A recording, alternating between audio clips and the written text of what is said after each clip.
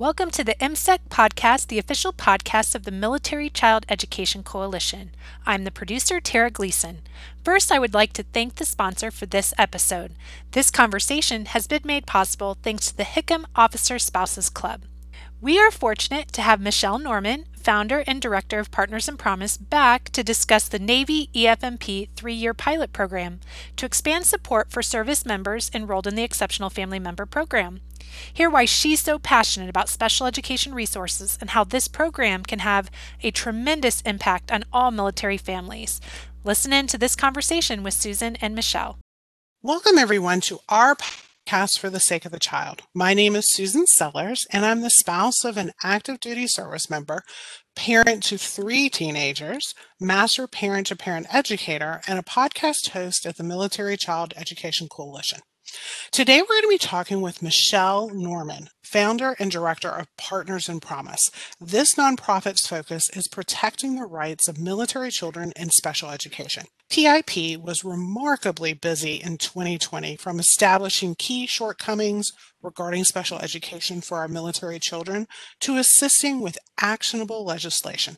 In an earlier podcast, we explored the significant findings from their military special education survey. Now, for our listeners that have not had a chance to hear that recording, we're going to include that direct link in today's show notes.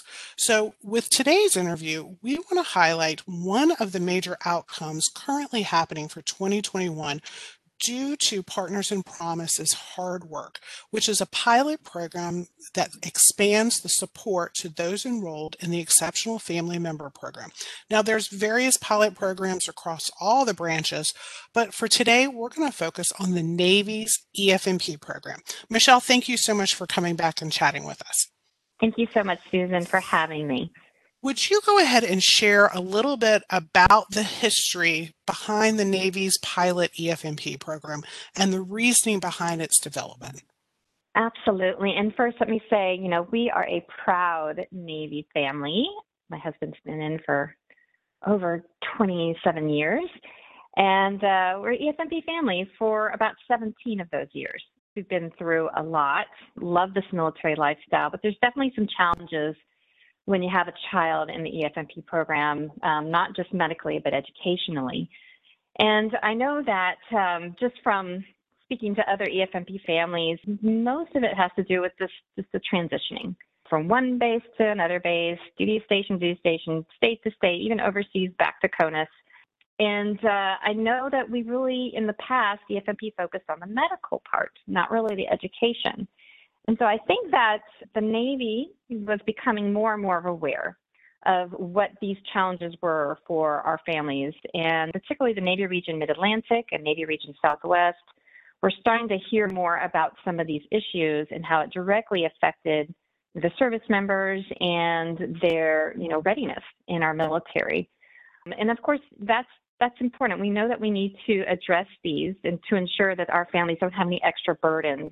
You can imagine being deployed somewhere overseas and you're worried about your family and your child, receiving an appropriate education back home. And so I think that once our stories became a little bit more public, I was able to, connect with a few of key people and mentors in the Navy. And there has been a huge amount of support to how can we fix this for our Navy families. Rear Admiral Charles Rock here in the Mid-Atlantic region took that ball and ran with it.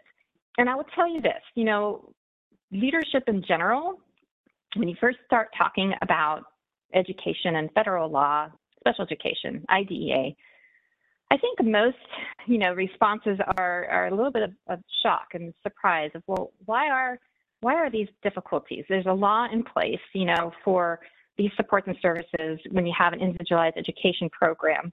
There is a little bit of shock of like, well, why isn't the law being followed, or why isn't this so easy? But I think once you dig in a little bit, they realize that, wow, we really do need to have some resources available for our families to be able to advocate and empower them to be able to have that knowledge when you go to these meetings to do what you can to be the best advocate for your child. And so Admiral Rock came up with the EFMP pilot program along with other key offices and divisions in the Navy. And he was really instrumental in assessing what those challenges were and then coming up with solutions and benchmarks. How can we work with outside organizations? How can we work within? What can we do to support them? And that's how the pilot program was born. And it has different levels of it, because not every EFMP family is going to need all of the tiers of support that this program has. But it's unique because it really does focus on areas where there are a lot of EFMP families in the Navy. So obviously the Norfolk, Hampton Roads area and the San Diego area. That's where we have a lot of our fleet concentrated. And they are deemed to be areas that EFMP families that are of a higher category in the Navy, which is our category 4s and 5s. They're typically relocated to these areas. And so I can talk a little bit about the different tiers of support that are available for our Navy families. The first tier is they just really bumped up how many case liaisons are available in our Fleet and Family Service Center. That's typically the first place you go when you have an EFMP issue or challenge. They handle all sorts of things, and they're like, if you need a local resource for, let's say, community support, or how do I fill out this disability paperwork, that's really your go-to location. So they've increased the amount of people that are in that office, but they also are ensuring that they're getting trained in special education law. Because what happens a lot of times when you have a problem, or some type of challenge with the school and your IEP, a lot of folks just think, well, I just need to contact my school liaison officer, which we call SLOs. But they are not necessarily equipped and trained in special education. They really are more, their job description does not include that. They really are, a fantastic liaison between schools and the bases. But really, as far as advocating goes, that's not what they're supposed to do. And so now EFMP in the Navy, in these two locations, those case liaisons are being trained. And I know that this past fall, the Navy hosted training at William and Mary Pele Institute of Special Education Advocacy Clinic. And they invited JAGs from all over the service branches, not just the Navy. They invited EFMP personnel. They invited some SLOs and some other folks to come and learn more about special education, because it's complex. IDEA is not an easy law, and there's a lot of jargon and words and different processes involved. You have meetings, you have manifestation meetings, you have, due processes, there's just eligibility meetings. If a family is having a problem, you really want to make sure that the folks that are helping have that background to know how to best support them. So all of the EFMP families can now go to that first level tier in this pilot program and know that they've had this type of training. And if they were not hired by June, I know they're going to offer it on an annual basis through William and Mary. So it's a fantastic program. In fact, I just attended my own advocacy clinic there with 2 other members and partners in Promise, and it was an incredible, intense week. It's a very difficult class to get into and accepted, and I'm just so thrilled, for the professional development of our organization that we can continue to be on the cutting edge of case law and what we can do to help our families. And so what will these case liaisons going to be able to do? Well, they can listen, and they can actually, with the family's permission, attend IEP meetings. That's huge. That is so huge to be able to have someone come to a meeting with you, particularly when, a lot of our families are geo-batching. They live in a different location than their spouse, so they're not able to come to these meetings, or perhaps, they're deployed at the time. Just having some type of support, someone there, also to like a sanity check, like, am I crazy? Do I know what I'm talking about? Is this the right law that I'm referring to? So just having someone giving you that check of like, yes, you understand what this procedure is, and let me help you. Let me be there for you and see if we can resolve, these issues and move forward for the benefit of the child. The second tier of support that this pilot program is going to have is what they call a regional special education liaison. I know there's a lot of liaisons in here, but this is for the region. It's really what we would call an advocate. So not only does this person obviously has that special education law training, they can look at the IEPs.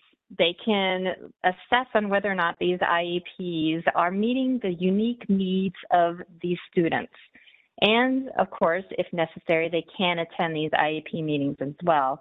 So now you have someone who has years of experience in working in this field to be able to give an honest, feedback of like, well, this is definitely some areas of concern. You may want to, ask for more evaluations in XYZ subject, or, have you considered this? It's really going to be another step of expertise that perhaps the liaison at the base level was not able to provide. And of course, we're hoping that, those two tiers of level will help everyone. But if there is an issue that just can't seem to be resolved, then the final tier of help is having access to that special education attorney for that region. And that is the person who, among other things, can go to meetings, review and evaluate their cases, provide that expert legal advice to our EFMP families who are needing, that additional assistance. And what can they do? They can actually appear in school forums. They could go to team meetings. They can go to mediation, due process hearings, help with behavior intervention plans. And I think what's unique about these special education attorneys is that if need be, and if it's determined, they can actually appear in state court and federal court on behalf of these EFMP families. And again, that is a huge asset, because a lot of times you'll find JAGs that don't want to go to the next level. They'll say, well, I've got the training, but it's complicated and I can't represent you. The fact that these attorneys can do that because they're civilian and been hired to do that is going to help our families so much. And we hope that they never need to be used. But the fact that they are there, and that will keep, I think everyone in check a little bit more. And also just peace of mind, knowing that if you have to use your procedural safeguards and use those parental rights, that there's someone else who can kind of help you guide you through the process. Typically, attorneys are not always everywhere in a lot of these Navy locations. I can tell you, for one, here in the Hampton Roads area, we only have advocates. There are no special education attorneys in the Tidewater area. And so if you have to get to that next step, which really is the biggest step, if you have any type of disagreement, you do have to go to the next step, which is either file a complaint, go to mediation, due process. What do? You have your hands tied. For us, we had to look at Northern Virginia, which is 3.5 hours away, to find someone who is specialized in special education. And so we don't want, it's a disadvantage to our families to not have that expertise. And so the great thing is that the local EFMPs within these regions, can certainly give all the information they need to the attorney to be able to help out, no matter if it's 2 hours away or 3 hours away. I know San Diego's pretty large, but everything's usually within 3 hours. And the same in the Hampton Roads, you've got Suffolk and Hampton and Newport News. It's all fairly close together, but that shouldn't be a problem as far as being able to call into meetings and provide that type of expertise that's needed. And also on the flip side, on the medical piece, they can help with guardianship, disability paperwork such as Medicaid, all those types of things that we have to kind of start thinking about as our children start to hit the age of 18. That person has that expertise as well. You maybe need a durable power of attorney or educational power of attorney. Those are things I'm dealing with now with my daughter. So just knowing that you have that level of expertise, someone who knows the lingo and years of experience, I think is just key for our families to just ensure that our kids are receiving the same education as other special education kids around the United States. And just because we're highly mobile doesn't mean that we should be lacking in the type of education that they receive. Well, I have to say this program sounds like it's finally taking a step forward in better meeting the needs of our military families, particularly those with children with exceptional needs. This entire process could be so overwhelming for a family, but to know, for example, in the Navy pilot program that they have the 3 tiered, the case manager that can go and support you in IEP meetings, provide resources, the regional special education liaison, if it needs to be elevated. And then finally, a special education attorney, which is a new element and not been available for our military families in the past. So, Michelle, though this topic, as I'm sure my listeners can pick up on, it's a special passion for you. And part of the reason you've played a major role in providing input into the Navy's app as well as their pilot program. Would you be willing to share your story and why these changes mean so much to you and your family? It is personal. As I said, we've been in the EFMP program now for 17 years, and my daughter entered this world very early, at 27 weeks. She was 2 pounds, 3 ounces. And it was quite the roller coaster when she was born. You know, the doctors first told her she may never walk, talk, live on her own independently. It's been a struggle, you know, to get to where we are today. And our main focus when she was small was, you know, the medical part, you know, trying to get her to walk and to talk. And she's doing fantastic. I wasn't expecting as much challenge, you know, on the education part. And it became more and more evident as we started moving within the Navy. And the last move that we had here about 6 years ago was very difficult for us. I was naive that everyone had my daughter's interest at heart. It became more difficult as time went on to ensure that my daughter received the support that she needed each time we moved, you know, because we are highly mobile. During this last move, you know, she was doing pretty well in Fairfax County before we moved here. And it just felt off the first time we went to our IEP meeting. And I could just tell that my gut was telling me that things were being told to me, that she was doing great, but I knew in my gut from what I was seeing at home that it wasn't, that something was wrong, and that she did need more help than what they were willing to give. And then they were taking those services away from her IEP before they really even had her back in the school system for a couple months. And so that gut check that we talked about before is so important. When you see your child regress in front of you academically and socially, you know in your heart that something needs to be done. And you don't want to come off as that emotional parent. It's easy to be, right? So, of course, my spouse was gone at the time when we moved here and just trying to get settled in. And I felt very alone. And I knew that there were some things happening to her IEP that weren't right. And we are an officer family. And it's sad to know that, you know, it's a struggle for even us to find that resources, because I called everybody for help. You know, I needed someone to come with me to an IEP meeting. I wanted someone to look at this IEP and listen to what their, you know, suggestions were and the draft proposals. And I wasn't willing to sign away the stay put IEP that we came in with. And, you know, I looked around and I called the JAG, who said, no, we can't do that. I called the SLO, then absolutely no. I called VDOE and they just said, well, you know, contact the school. And so I just went around and around in circles trying to get help. Someone to put eyes on this and I don't know, make sure I was going in the right direction, that I wasn't some crazy emotional mom that they tend to want to paint us on as emotional. And so I finally was so overwhelmed, and we got some help from family and friends, and we hired an advocate.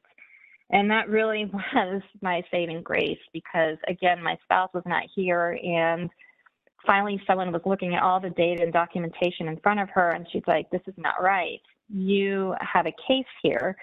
And she helped guide us a little bit, but once we got that advocate involved, it became very contentious, unfortunately. And it became more and more difficult to find a middle ground for us. And so we got to a point where the advocate even told us, I'm sorry, there's not much else I can do. We're really trying to come up with a solution, but you may want to look into getting an attorney.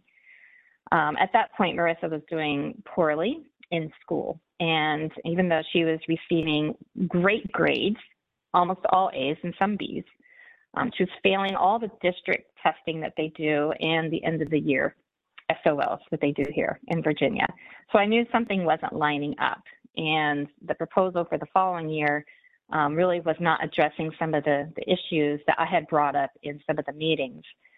So once again, we tried to find a way to get an attorney involved, and I did some research and looked for help.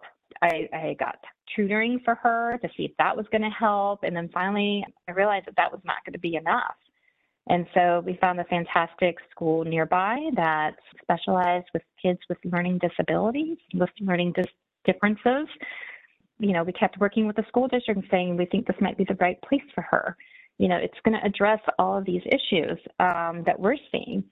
Of course, that was a disagreement, and we ended up putting her in that school and kept working with the public school district for another year, trying to come up with some type of IEP or middle ground on how we can best support Marissa and her unique needs. During that year, we found a lot of more information through evaluations that we requested. And in the end, after a year, it became clear that they felt that they were offering my daughter free appropriate public education with this IEP, and we disagreed. So we had to take it to the next step, which is a due process hearing. How many other families could do what we did? It was emotional, it was overwhelming, it was stressful, and we were doing it all alone. We had absolutely no support from anyone in the military. And, we were even almost afraid to even speak up that we were having problems, because this school district is so great. They take such good care of their military families, and how possibly could you be having an issue? And, it came to a point where, we didn't even want to say anything because it just felt embarrassed, like maybe, are we crazy? How many parents actually take that next step? I think from our survey that we conducted with Partners in Promise, they don't. It's too overwhelming. They don't have the time. They don't have the money. They would just rather suck it up, deal with it, or drink the Kool-Aid. Oh, your kid's doing so great, and sometimes you ignore those signs and those gut checks. So I think that, that was a hard time for us, but we ended up winning our due process. That was the start of a very long legal battle. And I won't go into all the details, but, the school district appealed to the federal court level. A year and a half later, we won that again. And then we had to file multiple state complaints because they were not following the hearing officer's decision. And then they stopped paying altogether and then turned around and sued my daughter Christmas of 2018. And so we were the first military family they've ever sued, or any family for that matter. And of course, my husband was getting ready. He was not here. He was training and getting ready to move to Italy for over a year.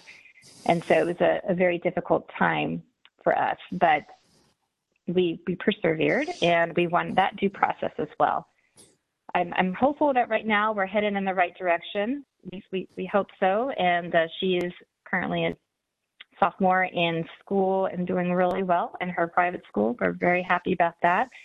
But the whole time I'm thinking to myself, how can other families pursue their rights in a way that's not going to cripple them financially or emotionally?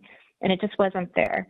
So that is when we decided, first of all, we're going to pursue this not for just us, but we have to do this for the entire military community, because this is not right. And you don't want school to take advantage, of the fact that we move so much, because that culture is there. The culture of knowing you're only going to be in town 2 to 3 years. I can't tell you how many times we were asked about, my husband's job and how's he doing? Oh, really? How long is that job? A couple of years? I mean, it's subtle initially, and I think they got to the point where they realized we're not going to be moving. Instead, he's going to move and I'm going to stay back here. And so, but I know other families hear the same thing in their meetings, because it's just, how long can we wait these families out and not give the required services and supports they actually need? And so once our story got out, in media, other families came to me and said, you are telling our story. And we knew we weren't alone, because, at first we thought we were just the unicorn, right? But when all these families started coming to me and, didn't want to even tell me their names, because they're so afraid of their command finding out or their school district finding out. And some of them are in DODEA schools. And so, you're shopping the commissary next to some of these school officials. We knew we were onto something. And that is really when I started to advocate more with our legislators. Like, we need more resources. We need someone to know that, the law doesn't always work the way it's supposed to work. And how do we protect the rights of these children that are in the military, whose parents are serving our country? This is not right. And that's when Partners in Promise really started to come alive, and finding other military spouses that shared our stories and knew that we had to come with solutions. And so it's personal for me to see the Navy, taking the lead. The Marine Corps is also known to have a fantastic program for EFMP, and I guess you could call it the gold medal, right? They just knew about a decade ago that in order for their EFMP families to feel supported, and they needed to up their game with case managers. They put more money into the program. They have their own special education attorneys, and they did studies to find that, guess what, their EFMP families stay in the service longer because of the resources they have, and they have a higher job satisfaction. And so I think, what a great, data point. If you can support these families, guess what? You're going to get more out of them, and they're going to stick around longer. And, I think that's really the take that the Navy did. They just took it one step further to really give those 3 tiers of support. And they're looking at other programs too. They have a fantastic new EFMP app that I use, almost every day when families reach out to me on who is their case liaison. And I think that there might be, I think my child may have XYZ diagnoses. I'm like, okay, check this out. They have some great flip charts and videos. And so that was really a fantastic program that they started, with their personnel command. So there's just many levels of what they're looking at. And this started in fiscal year 21. So it's a 3-year program. I am telling all of our families to call EFMP office at the Fleet and Family Service Center just to make sure that this program is used, because you've been in long enough that if you don't use the program, you lose it. They need that data of how are we helping families, with special education, is this needed? And of course we know it's needed, but we need the data to support it. So again, very proud to be involved with this EFMP reform committee so that they can hear from actual, a personal story. I lived through this. It's not fun. But I think that these supports that they're putting in place is going to help our families so much. And just knowing that their voices are being heard and that these struggles are real. And so couldn't be more proud of our Navy community. Well, Michelle, I want to thank you for your willingness, your courage to take your private struggles public. Because as you said, it was not easy. You felt at times that you were alone, only to find out that there were so many others out there that were going through the same things. And as a result, Partners in Promise was created to support families of the military with special education that are having these same challenges. Because as you said earlier, all children, all military children deserve stability in their education. And I think this Navy pilot program is a step in the right direction. To provide our families with the resources that they can have, because families are the best advocates for their kids. Those gut checks, as you mentioned earlier, are so important. And to have these resources in place to validate what families maybe are suspecting is going to be just a wonderful support to see growing in the future. So what I'd like to close out though with is for families that want to support this pilot program or to utilize the app that you mentioned, regardless of the branch of service. Now I know the app is specific to the Navy. What can families do? What would you suggest? Well, I think the most important thing is they need to speak up about the need for the service. And so that is when they really need to seek out their EFMP office and let them know that they need special education support. As we know, with the NDAA 2021, there is a provision there for special education attorneys. But we may need more than just the attorneys. We need the advocates. We need the liaisons. We need that one-on-one, listen to my case. It doesn't necessarily have to be the attorney. But if these EFMP offices don't know in each of these service branches that there's a need for this, they're not going to put that type of level support in their budgeting.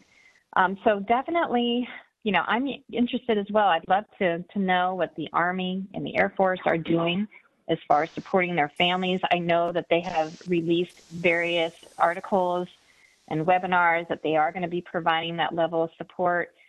So we're all anxiously awaiting to see how that works. I think the other thing that's important to remember as far as special education attorneys is you can't just go to one training and be completely knowledgeable about special education in general. If you really want to do this correctly, they have to be thoroughly trained and have some experience, go to a due process.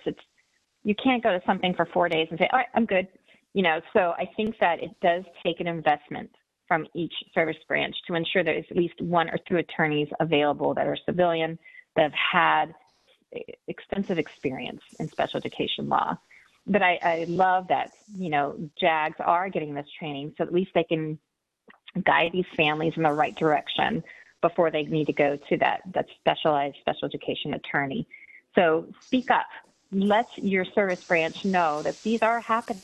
These are real issues that are affecting your family's readiness and retention. We're not asking for the best education, and a lot of times we're just asking for the minimums, just what faith gives us through IDEA. And we're not asking for the moon. There's already money that's kind of put aside for us, for our kids who have IEPs. So let's just make sure that that support is going where it needs to be.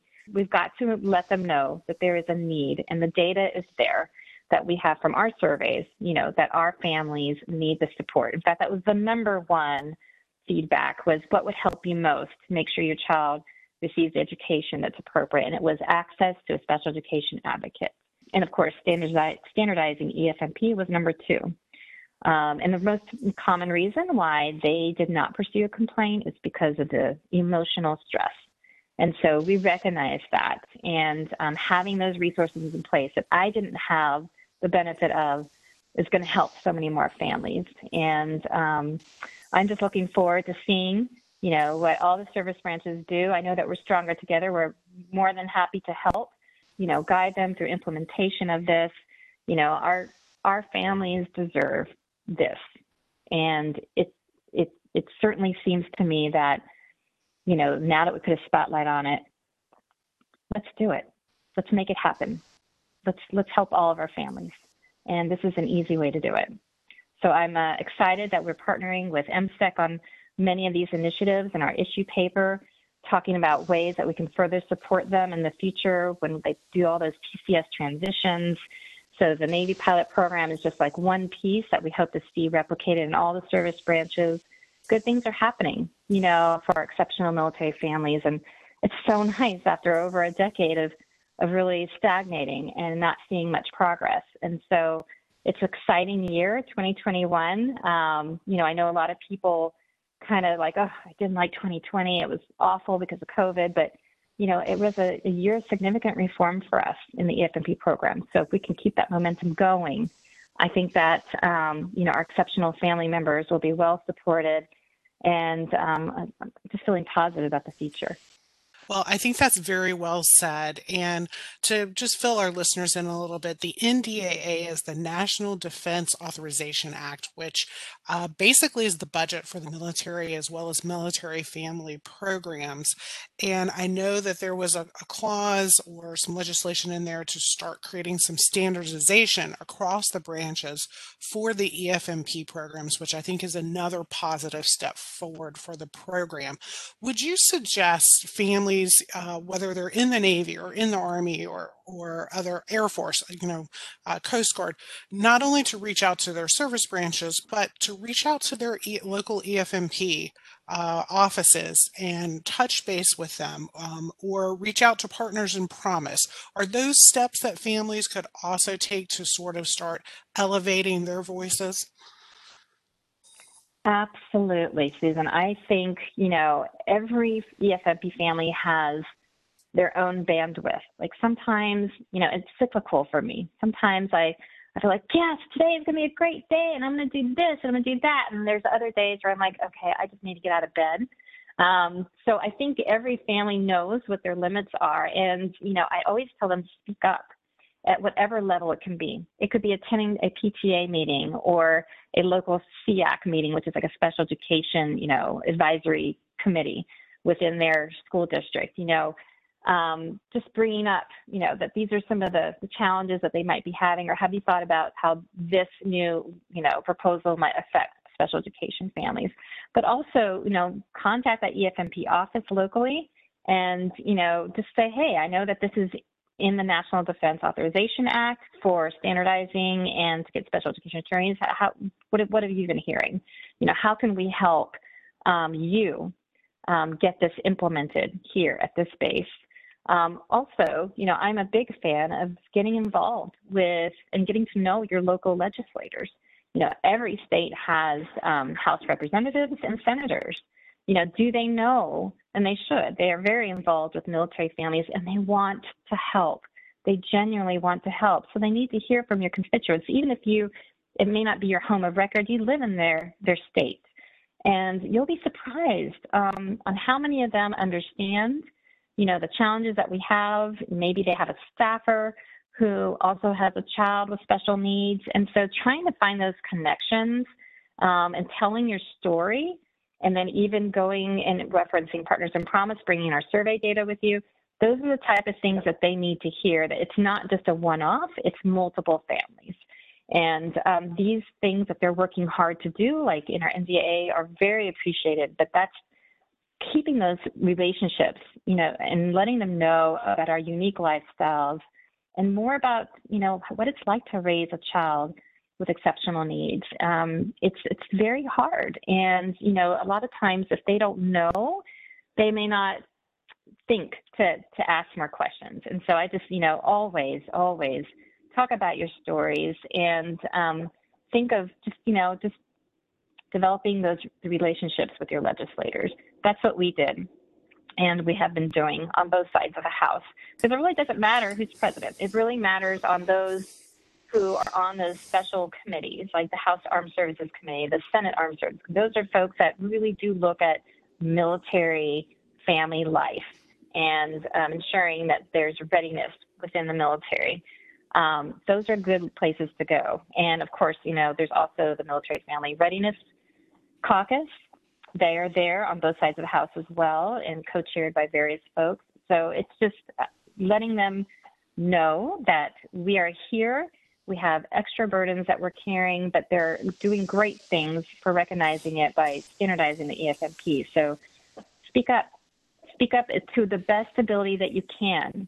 And again, life is cyclical. There were times when we started off in this military world, and I always say find your tribe. So at first my tribe was, other professional young spouses. And then eventually I had a child. And so that was now with the kids group. And then I started getting involved with the EFMP group. And now I'm with so your tribe will vary over time in this wonderful military career. And it's been a great journey.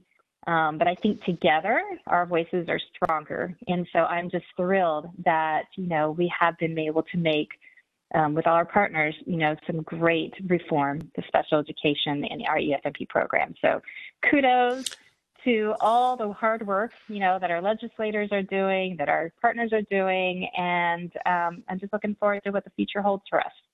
Well, Michelle, I want to thank you for joining us again, and for your positive influence, not only on the Navy pilot program, but just for taking those voices from the EFMP special education community and elevating them to make actionable change. So we really appreciate everything that you're doing, not only for the community, but for also joining us here today. Thank you. It is really an honor to be a voice. for our EFMP community. So thank you. Now, for our listeners, we did mention an earlier recording that we did with Michelle Norman and Jennifer Barnhill. We're going to include that link in the show's notes for this interview so that you can go back and also enjoy that. Additionally, we're going to include Partners in Promise, their website, which is thepromiseact.org, along with some other great links. The PromiseAct.org website is a fantastic website for families if they're looking for resources or even steps on how to advocate with your local legislation. So thanks to all our listeners for joining us today. Please don't forget to like, share, and subscribe. And we appreciate your comments, questions, and ideas for topics that you'd like to hear more about. Have a wonderful day.